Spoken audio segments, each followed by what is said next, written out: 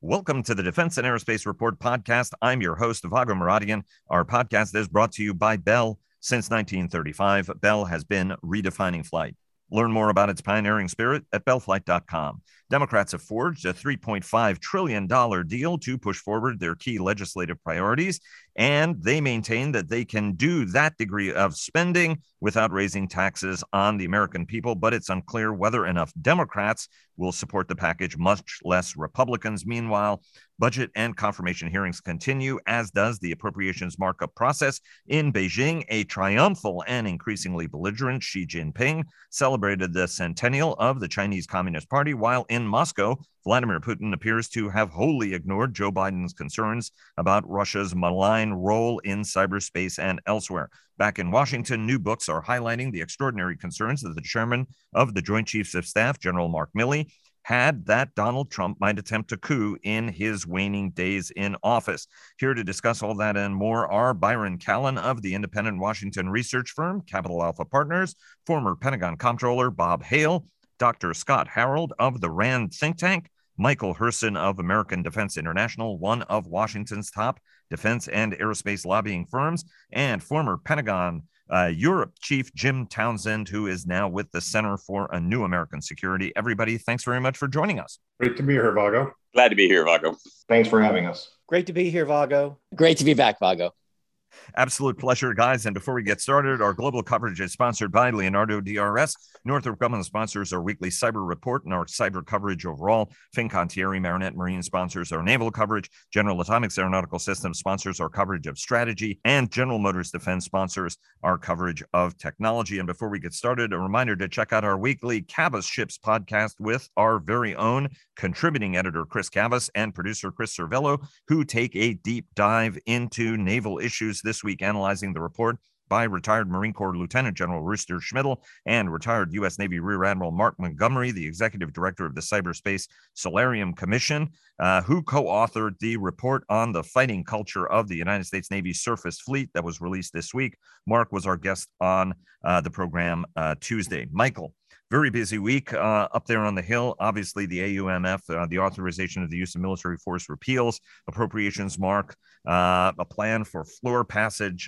infrastructure, the $3.5 trillion legislative package, and then the security supplemental, right, that's going to impact the National Guard. Start us off wherever you think it makes sense. Great. Well, we'll start off with infrastructure, and I think we'll probably be talking about infrastructure almost every week until the end of the year. And my prediction is I think we're going to end up with nothing. But you did mention, $3.5 trillion deal. And, it does not include, remember, the over $1 trillion bipartisan deal. So we're talking in excess of $4 trillion in spending. And, that deal is really a deal among Democrats on the Budget Committee and the White House. So now they have to sell it to the rest of the Democrats. And that's really going to be a challenge. I mean, remember, the progressives initially were looking for a $6 trillion package. And then you had some moderates like Joe Manchin looking for a price tag around, $2 trillion. And, Kyrsten Sinema and Joe Manchin, for example, had not committed their support to a deal, which is really going to need every Democrat in the Senate, not to mention the House. And Manchin's already on record saying he's concerned about inflation. He's concerned about fossil fuel provisions that are being talked about in this, and he wants to make sure it's all paid for. And that's going to raise issues as well. So if it's not going to add to the debt, the pay-fors and taxes are going to become issues for the Democrats and issues that can be used against them in the campaign. At the same time, the progressives, Congresswoman Jay Powell, who is the leader of the Congressional Progressive Caucus, has stopped short of promising support until they see the details. And on top of that, the administration now is talking about adding immigration provisions to this package. Which further could jeopardize it. The progressives obviously are thrilled with that. I mean, Ocasio-Cortez came out yesterday basically saying that thank goodness for this new large package, calling the bipartisan $1 trillion package a tiny and pathetic bipartisan bill, and said that we will tank the bipartisan infrastructure bill unless we also pass the reconciliation bill. And if they try and strip immigration reform, and childcare and the other things that are important to them, it's a no-go. So, I think this has got a very tough road to hoe and imperils the bipartisan package, which right now support is softening for that. I mean, I think we talked about the rollout and how that created bumps in the road for Biden and created some softening among Republicans. But there are two Republican senators out of the five who endorsed the package said, negotiations are still happening and their support could waver as things shift, as the text comes together. And I've even talked to Democrats who were part of that negotiation who are frustrated with the White House for trying to change some of the things and add things that weren't initially agreed upon in that bipartisan package. So this still has quite a ways to go, even if the Senate can pass, their budget resolution. Now, you mentioned AUMFs. So Biden is, continuing to face a lot of pressure on the Hill to deal with these Iranian-backed militias that continue to attack American forces. And we did have one, obviously, U.S. retaliation, but the militia groups have not stopped. And Republicans feel that repealing this, the Iraq authorizations would unnecessarily restrict Biden while the Iranian proxies continue to attack American troops. And it would send the wrong message to terror groups about U.S. intentions. So, the House has repealed, three of the AUMFs in 1957, 1991, and 2002 AUMFs. So the Senate has got to work through its own process. And even if they can overcome a filibuster and pass something, it will be different than the versions that the House passed. So they'll have to reconcile this through conference. And if there's not enough time, there's already talk about sticking this onto the NDAA. And if those AUMFs end up in the NDAA, that is something that could imperil the passage of the NDAA at the end of the day, because it's going to need a substantial number of Republican votes. And speaking of things that are imperiled, now with appropriations, there's been a lot of action this week, a lot of markups, had a lot of long nights this week.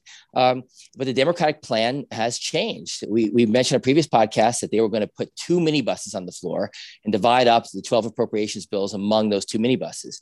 However, now the plan is just 1 minibus of 7 appropriations bills. So 5 will not be considered before the August recess. And among those 5 are the ones that really matter to national security: defense, homeland security, state and foreign ops, legislative branch, and commerce, justice, science, which has the NASA portfolio. So that's that they probably will try and bring us up in September, but I'm not so sure they can even do that then, because September, they're about to go on a 7-week break after they're here for 2 weeks.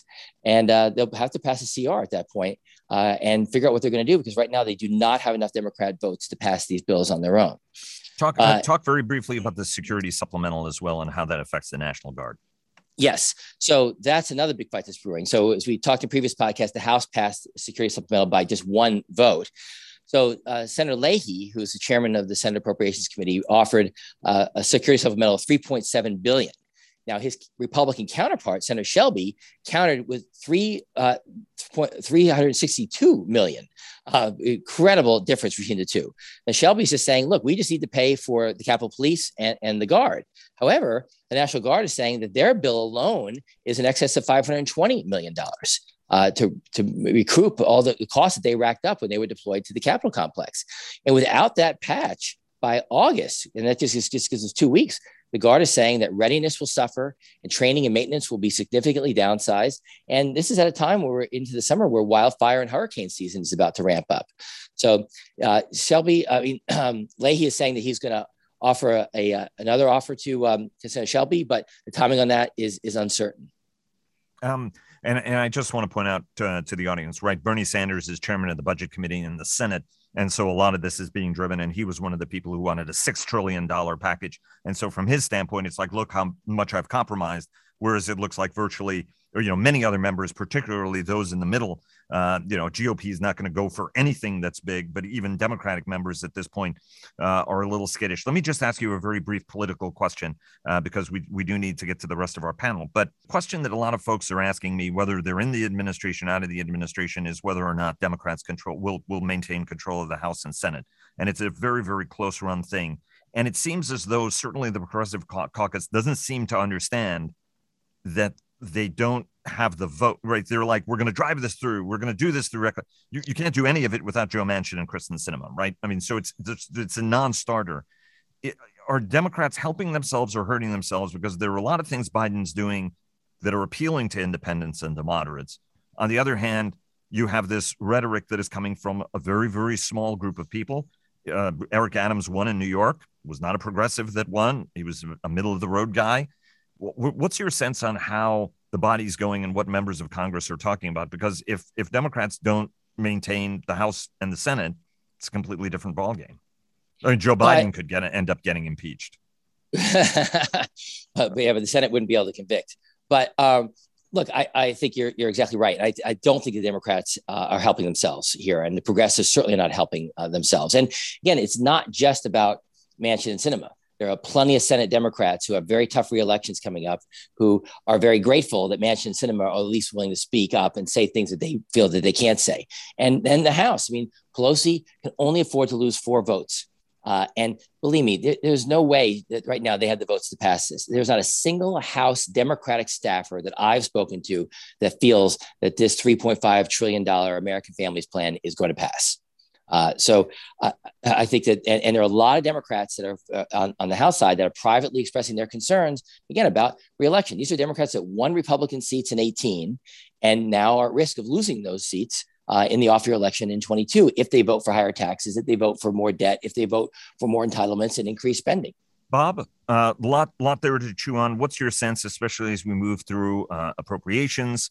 You've got some thoughts on the Milley matter as well. Walk us through, what sort of jumped out at you this week that's worth commenting on. Well, thanks, Vago. I mean, Michael covered a lot. Let me focus on defense and the House passage of the Defense Appropriations Bill by a straight party line vote, because the Republicans object to the fact that there's not more money in there for defense. And I think, as Michael suggested, it's going to be very difficult to pass. I don't think you could pass the defense bill straight up, the appropriations bill, certainly in the House. And I suspect before they're done, they will have to group together defense with some of the non-defense bills that the Democrats want passed, because they've got some substantial appropriations increases in those bills, and use that as a way to try to get enough Democrats to support the defense bill. And they may have to add a little bit to defense. All of this is probably a November kind of thing. Let me mention one more ticking time bomb, and that's the debt ceiling, which goes into effect on July 31st, again, at whatever level it's at on that day. They probably got about 2 months after that through extraordinary measures before they'll face a hard hit on the debt ceiling, which would interfere with the ability of the United States government to pay its bills. And it'll be an action-forcing event because they'll have to do something.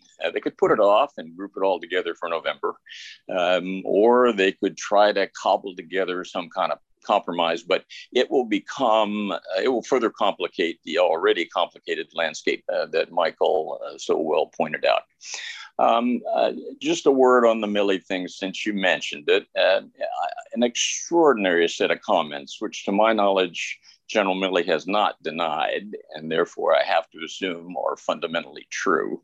That to see a sitting chairman of the Joint Chiefs make statements about that, like that about a president, I don't think it's going to affect the budget debate, but I think in the longer term and the history and the judgments about Trump, it will have an effect. And so I think it's news, not just for this week, but for the longer term. Back to you, Vago.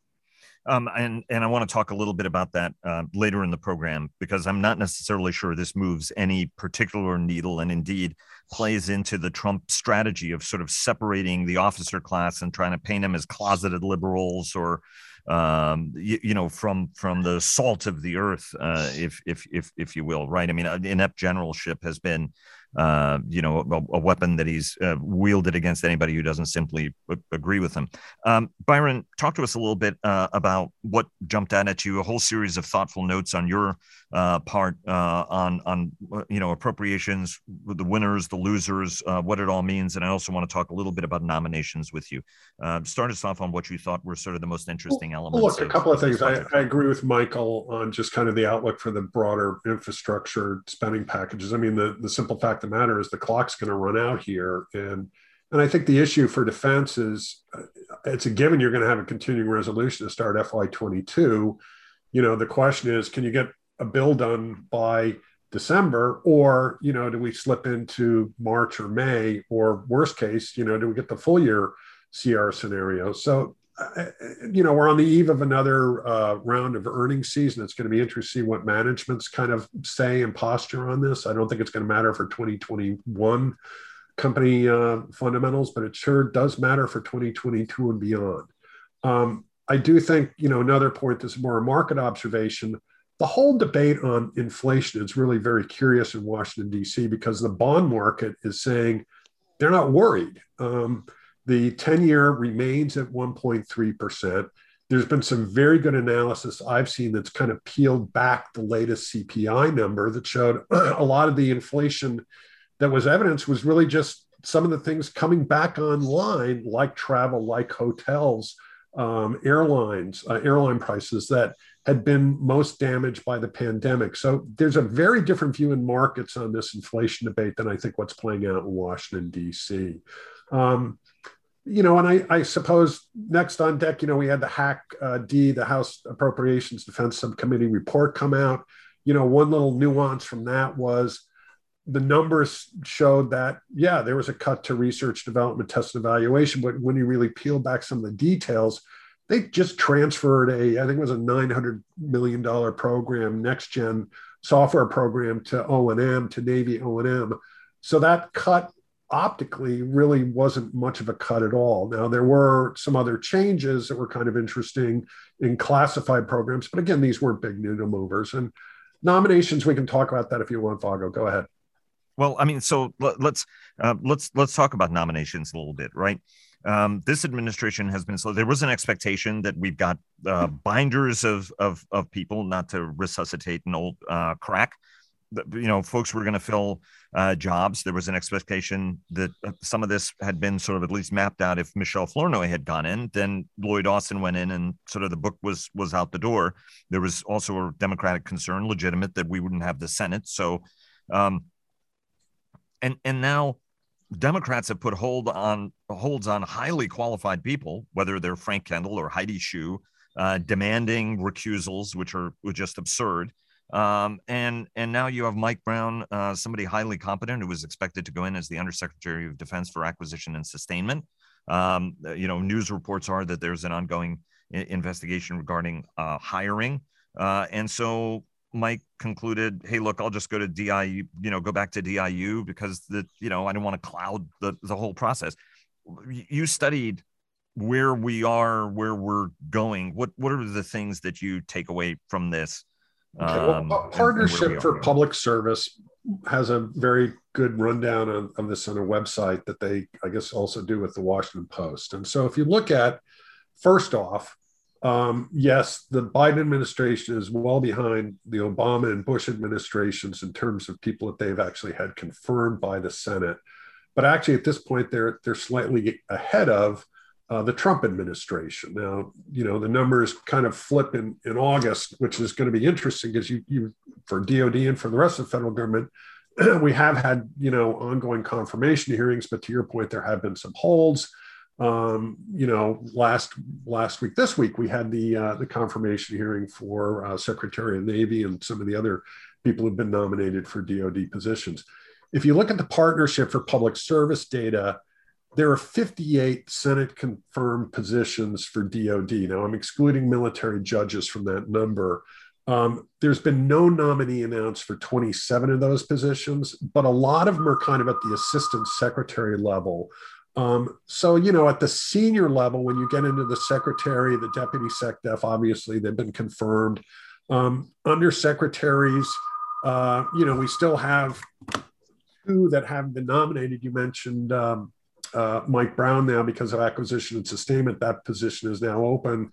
And I guess there's a undersecretary for the Navy that still we haven't seen a nominee there. So there's progress. And I guess Bob can certainly weigh in on this, but my sense is, we're now entering the building's really rolling up its sleeves on the FY23 POM.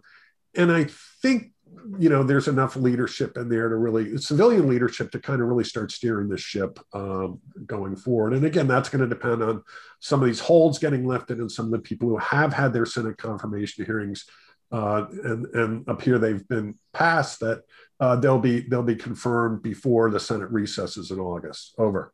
Jim and Bob, I mean, how badly does this affect things when you don't have enough senior civilians in there helping make the decisions? Well, I'd be more pessimistic than Byron. I think the absence of confirmed political appointees is serious. That, the day-to-day business will go ahead. The senior civil servants will make the trains run on time, but there won't be they won't be able to make changes. Change leadership really comes from the political appointees, and I think people acting in those roles aren't as willing or able to bring about change. So I'm disappointed and concerned, particularly about the Mike Brown thing, but for all of them, Frank Kendall Holes. So I think it's a moderately serious problem that will mean we'll get less change, desirable change, out of the Department of Defense. Over. Jim, let me bring you to, and there is hope, right? That Heidi, Frank, and a number of other people are going to lurch forward, hopefully sooner rather than later. But again, right, going back to Michael, we're up against a calendar here that could actually push you all the way back to September if, for whatever reason, things don't move ahead the way they should. Jim, let me turn to you now. You've been very patient through this process, through the discussion so far. President marshaled allies during his visit to Europe. You were kind enough to join us for a couple of weeks to give us updates on that. We solidified the notion that a cyber attack could be a Article 5 trigger. President met with Putin to drive home his concerns and clarify the potential penalties for Russia if it didn't behave itself. In the wake of that meeting, as I mentioned, the Revil, or whatever it's called, gang conducted the largest ransomware attack in history, netted $70 million. We had Dmitry Alperovitch join us for the cyber report this week, along with John Cofrancesco of Fortress Information Security and Justin Sherman of the Atlantic Council. And Dimitri's sense was, hey, they're spending their money on the Black Sea, right? It's unlikely this group was shut down by Putin or intelligence agencies. They just got a lot of money and pulled up stakes. We saw Russians harassing British warships in the Black Sea, and as well NATO and allied exercises in the Mediterranean. What does the administration have to do?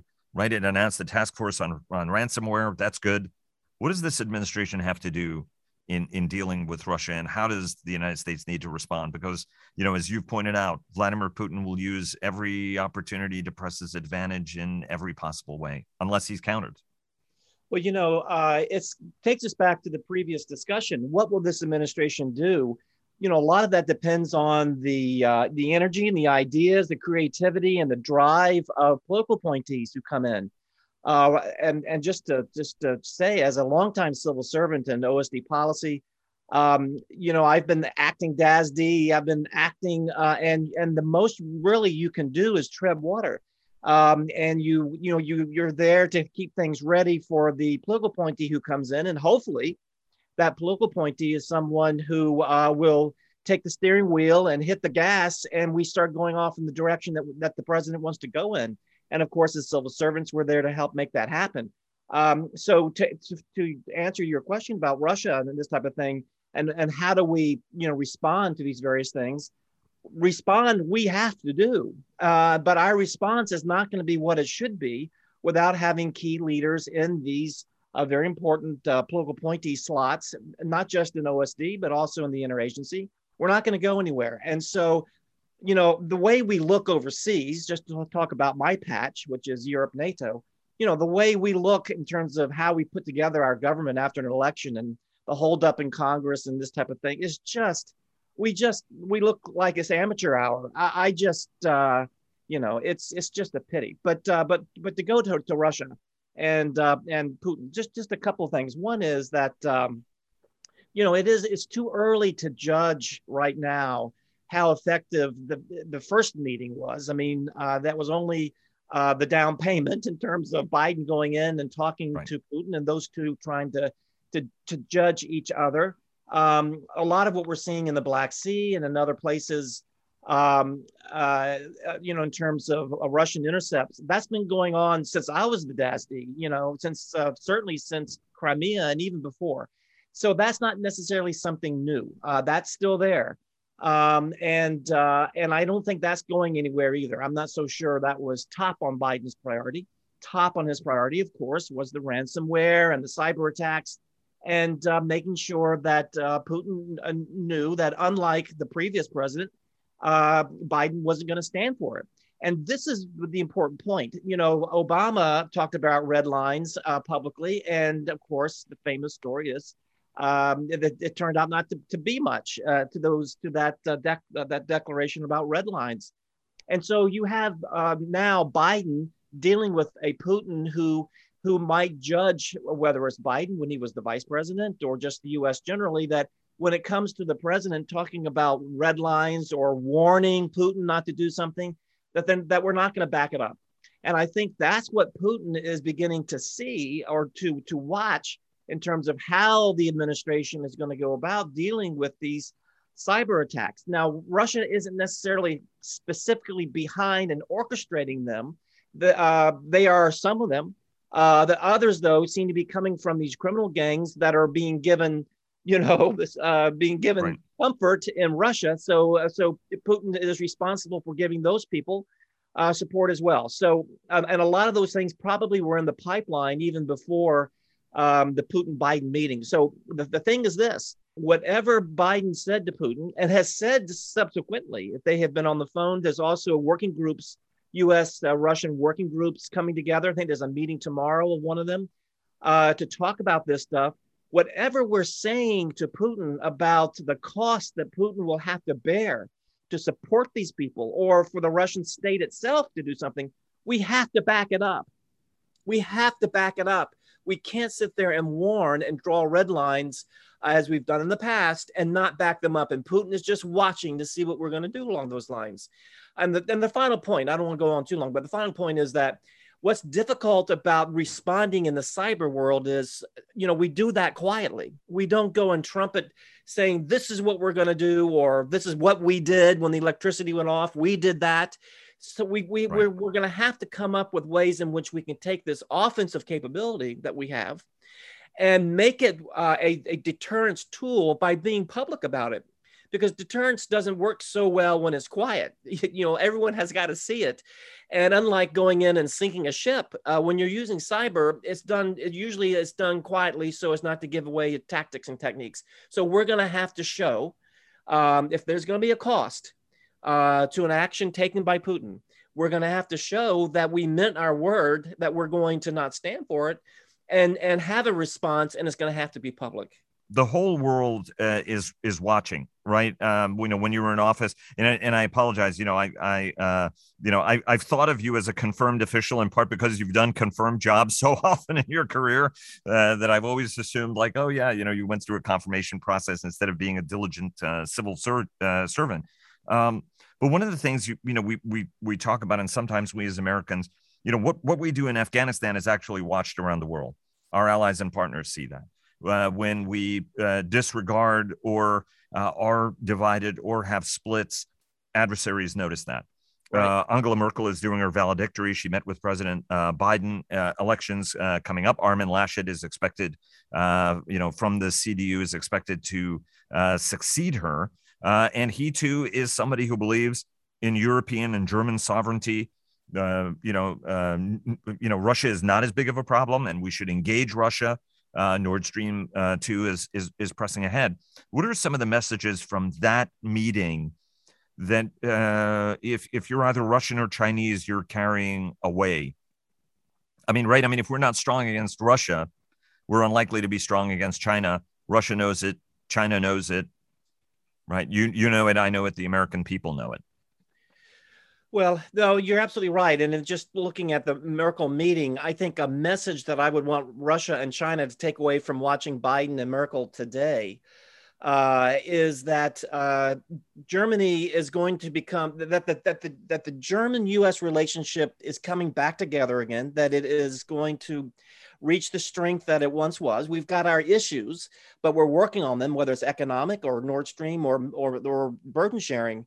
And I think I want those two, Russia and China, those two, to get the message that Germany will bring other allies who might be sitting on the fence or lukewarm about one or the other, those adversaries, that Germany's going to bring them along, and that increasingly Russia is going to have to deal with a unified transatlantic community, and so is China.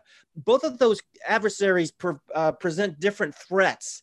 They have different impacts. And China particularly is difficult because of the trade relations between Germany and other nations of Europe and China. But I think the message has got to be that despite that, the problems that those two adversaries have is not just with the United States, but it's with a united transatlantic alliance, and that we will work to do what we've got to do to try to keep the Russians at bay on the one hand, and China back in terms of how it infiltrates the economy and infiltrates society through Belt and Road and that type of thing. We're going to have to do that together, and we're going to have to show that that's more than rhetoric. And it takes us back to Bob Hale and what everyone said. We've got to show that through having political appointees who are going in and leading the effort to make sure that message is operational and can be done. Scott, you've been very patient. Thanks for joining the team today. Great piece in The Hill on July 1, where you talked about Xi's unique ability to blend self-congratulatory triumphalism with jingoistic belligerence, right? Talking about anybody challenging Russia crashing into a great wall of steel manned by 1.4 billion Chinese. Beijing is right as the Biden administration was assembling everybody against Beijing, there was this sort of sense that Beijing might change its tone. It's only doubled down on the belligerence. Now, Beijing denying Wendy Sherman, the Deputy Secretary of State, from visiting China. That was going to be a big meeting, largest meeting since Anchorage. Walk us through the messaging and what it all means as the Chinese Communist Party celebrates its centenary. Sure thing, Vago. I think that it's important to say that, the Chinese leadership right now is under a lot of pressure. They are watching their economy slow. They are extremely concerned about the fact that COVID broke out in China and could, as we're seeing with the Delta variant, could quickly resurge. And so they've been very strong on tamping down trade and contact with foreigners and trying to lock down any place where even small outbreaks of COVID occur domestically. Alongside that, to help ease the blow of less economic growth, they have really ramped up the hostility towards foreigners and the sense that China is under pressure at the very same time that China is on the cusp of succeeding internationally. And so you've seen this rhetoric that is often described as wolf warrior diplomacy, the refusal to meet with Deputy Secretary Sherman.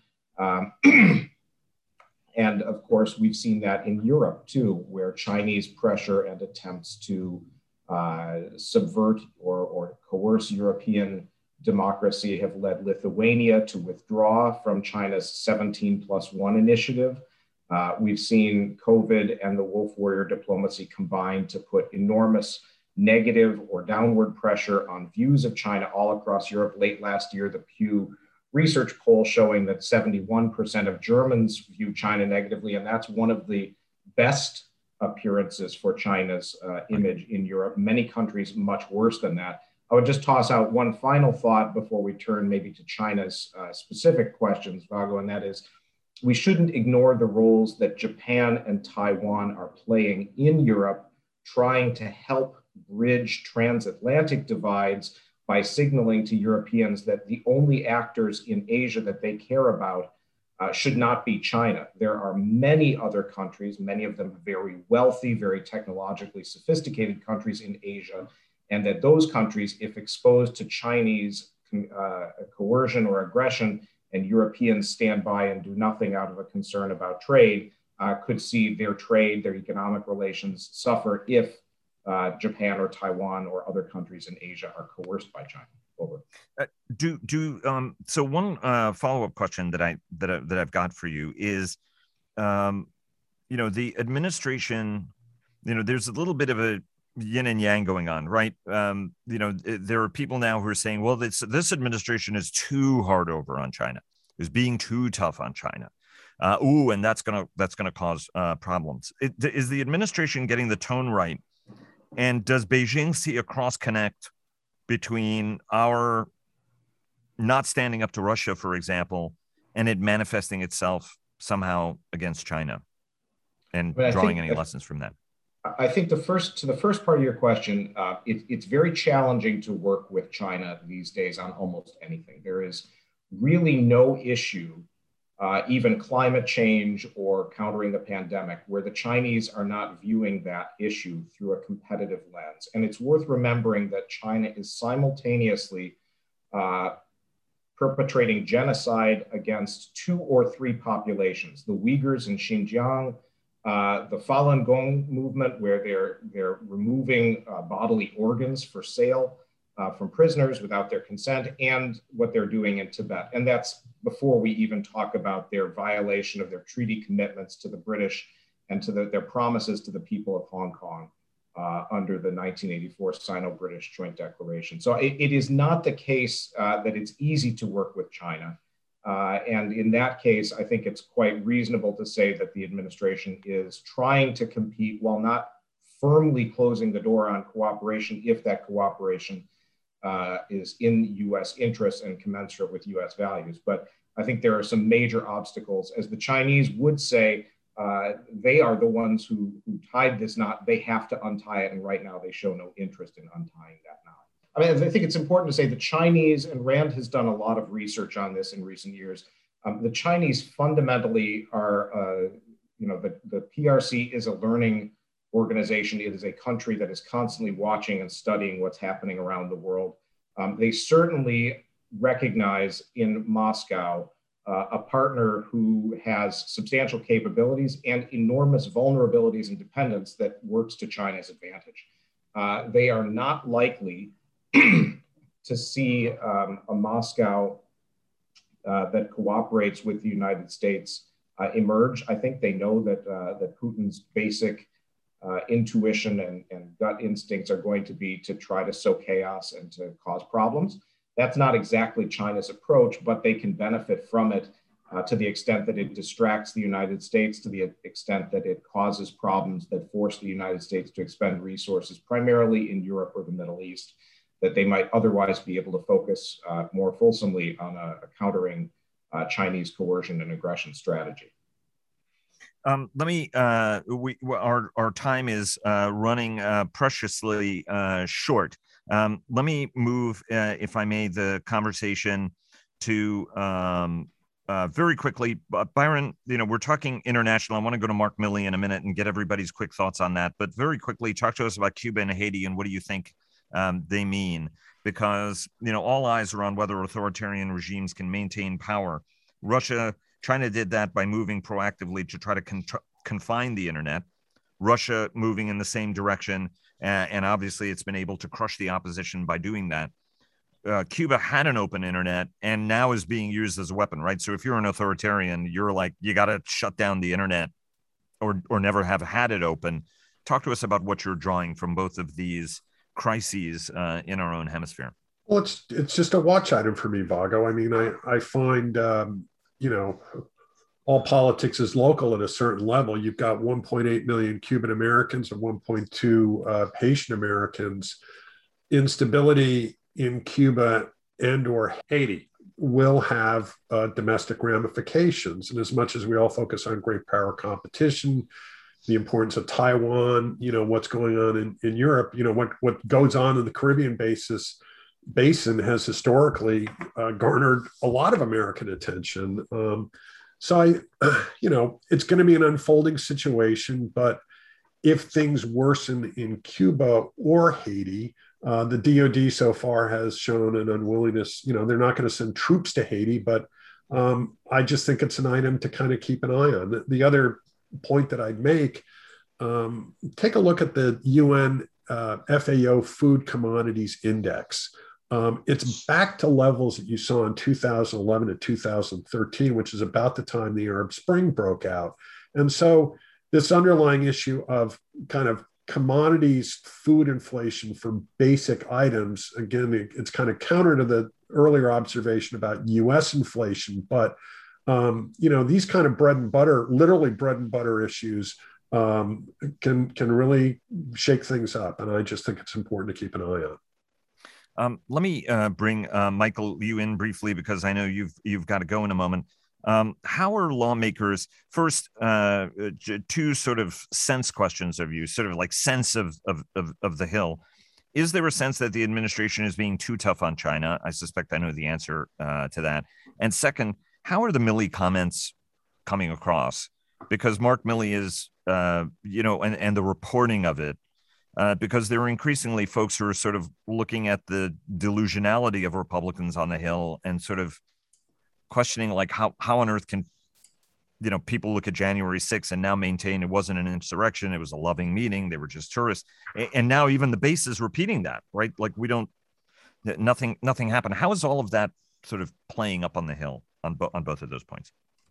So first, obviously, I mean, you answered your own question on China, that the sense on the Hill is the administration is not being too tough on China. But at the same time, I wouldn't expect Congress to be too tough on China. I mean, don't hold your breath. I mean, there's going to be a lot of talk, but at the end of the day, I don't think there's going to be a lot of legislation that's going to make things much tougher on China, because American industry is very dependent on China and doesn't want to give up that dependence. And also the cost of doing business in China is cheaper. So I think we still have a long way to go to break our dependence on China. As far as Milley is concerned, look, I talked to a lot of members about this and other similar comments and situations.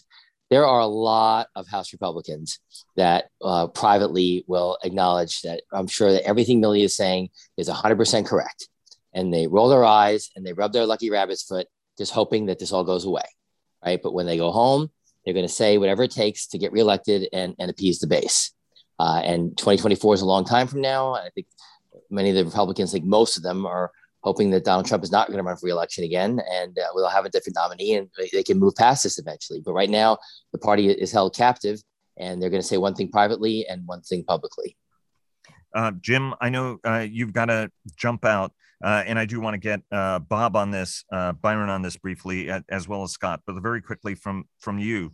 How do statements like this, right? I mean, you've interfaced with our European allies and partners, but also done so on a worldwide basis. You did it certainly in your repeated tours in the Pentagon, but also in think tanks in Washington.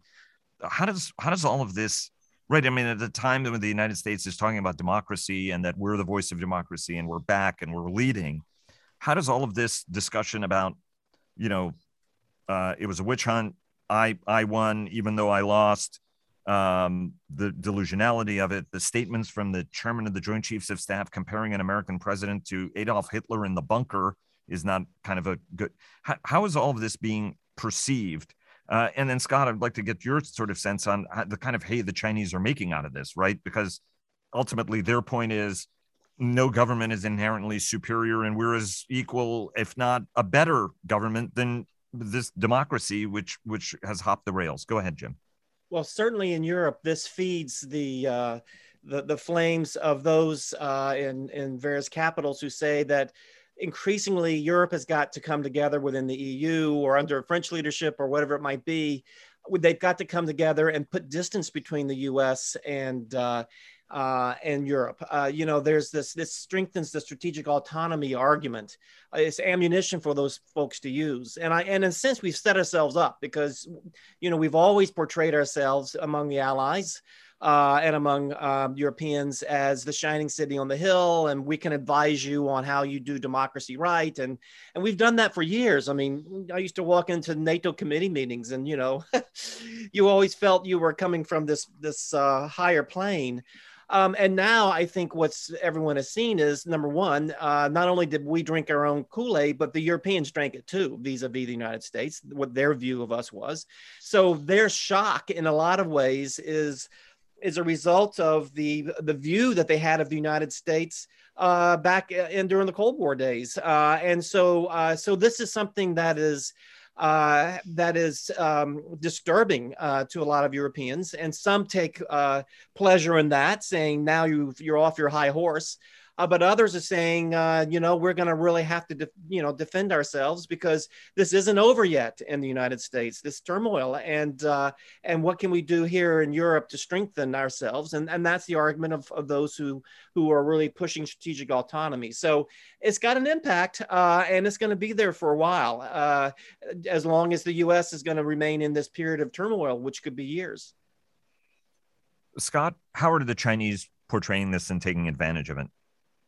Yeah, I mean, I think the Chinese view of what's happening in the U.S. domestically, as well as what's happened in Latin America and the Caribbean, is that these are always seen as opportunities, as well as ways to paint democracy as failing or as something that would hamper economic development and increase instability. At the same time, the Chinese have warned the U.S. Not to meddle in Cuban affairs. They have also been themselves active in trying to cast doubt on or potentially peel off Haitian diplomatic support for Taiwan. So I think the great game is certainly afoot globally and in our own hemisphere too. And the Chinese are very comfortable playing a message of kind of don't interfere in Cuba, but we're happy to interfere in Haiti. Bob, from a strategic standpoint, and Byron, you'll get the last word on this. I mean, news reports suggest that Elizabeth Warren has dropped her holds on Xu and Kendall, while Peters, at least at the time of this taping, may still have his holds on. Bob, I mean, how do you see this, right? I mean, you've been in Washington for an entire career, your entire professional lifetime. A lot of folks, in Washington from an intelligentsia perspective is, oh my God, this is really, really bad. But, Republicans, I think, are getting increasingly open and honest about the kind of stuff that they've wanted to do for a long time, whether it's more overtly disenfranchised voters, right? There was widespread voter fraud, and that's why we lost. We're looped, whenever there's the bigger the franchise, the worse it tends to be for the party. So I completely understand. We want to constrain this. In fact, the argument they're making to the Supreme Court is these are not racially motivated restrictions. They're electorally motivated restrictions. We just want to win these elections. And if we disenfranchise people, we will win. And so, people have a tendency, for many years because of Trump, have a tendency of saying, oh my God, what is he doing? He ends up successively benefiting from this. I mean, I think people fail to understand 10 million more people voted for Donald Trump in 2020 than 2016, despite everything that happened. And had it not been for almost an equal margin that went, that put Trump over Clinton, put Biden over Trump, this was not a massive mandate from an electoral vote standpoint, right? So, I mean, what's your, I mean, is any of this actually hurting Trump and Republicans, or are the things about Milley and what he's saying actually helping them?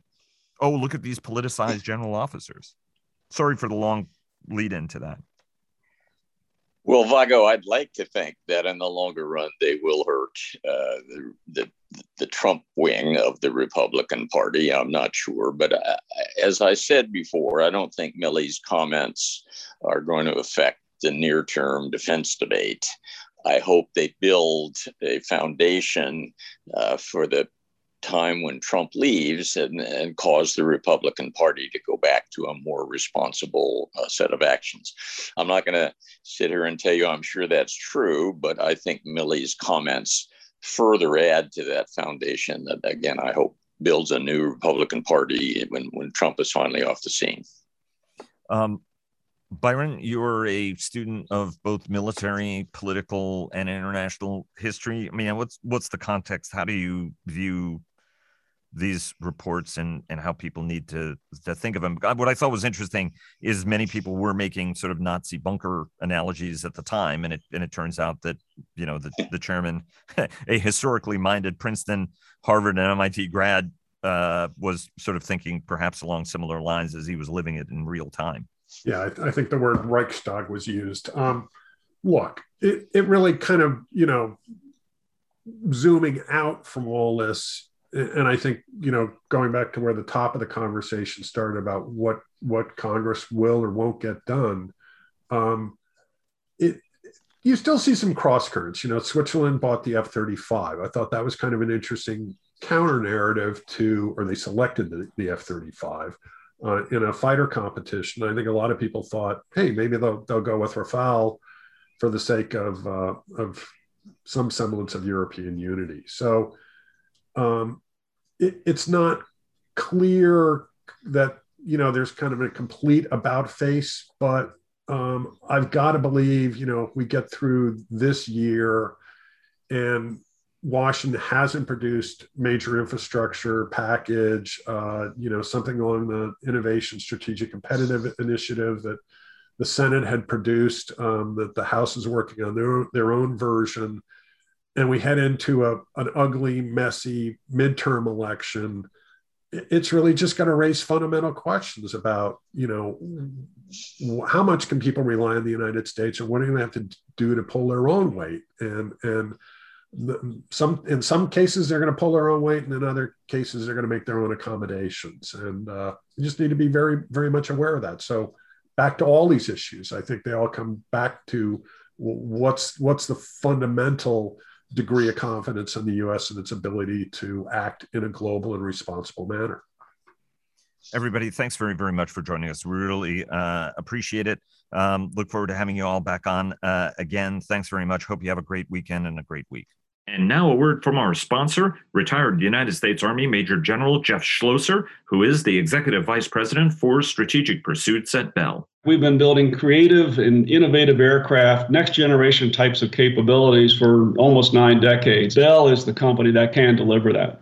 Thanks very much, sir. And thanks to all of you for listening. Please follow our daily podcasts and visit the Defense and Aerospace Report website to subscribe to our weekly newsletter. Follow us on Twitter, like us on Facebook at Defense and Aerospace Report, and check us out on LinkedIn. And stay tuned for our weekly cyber report sponsored by Northrop Grumman. Thanks again to Bell for their generous sponsorship, and we'll see you again tomorrow.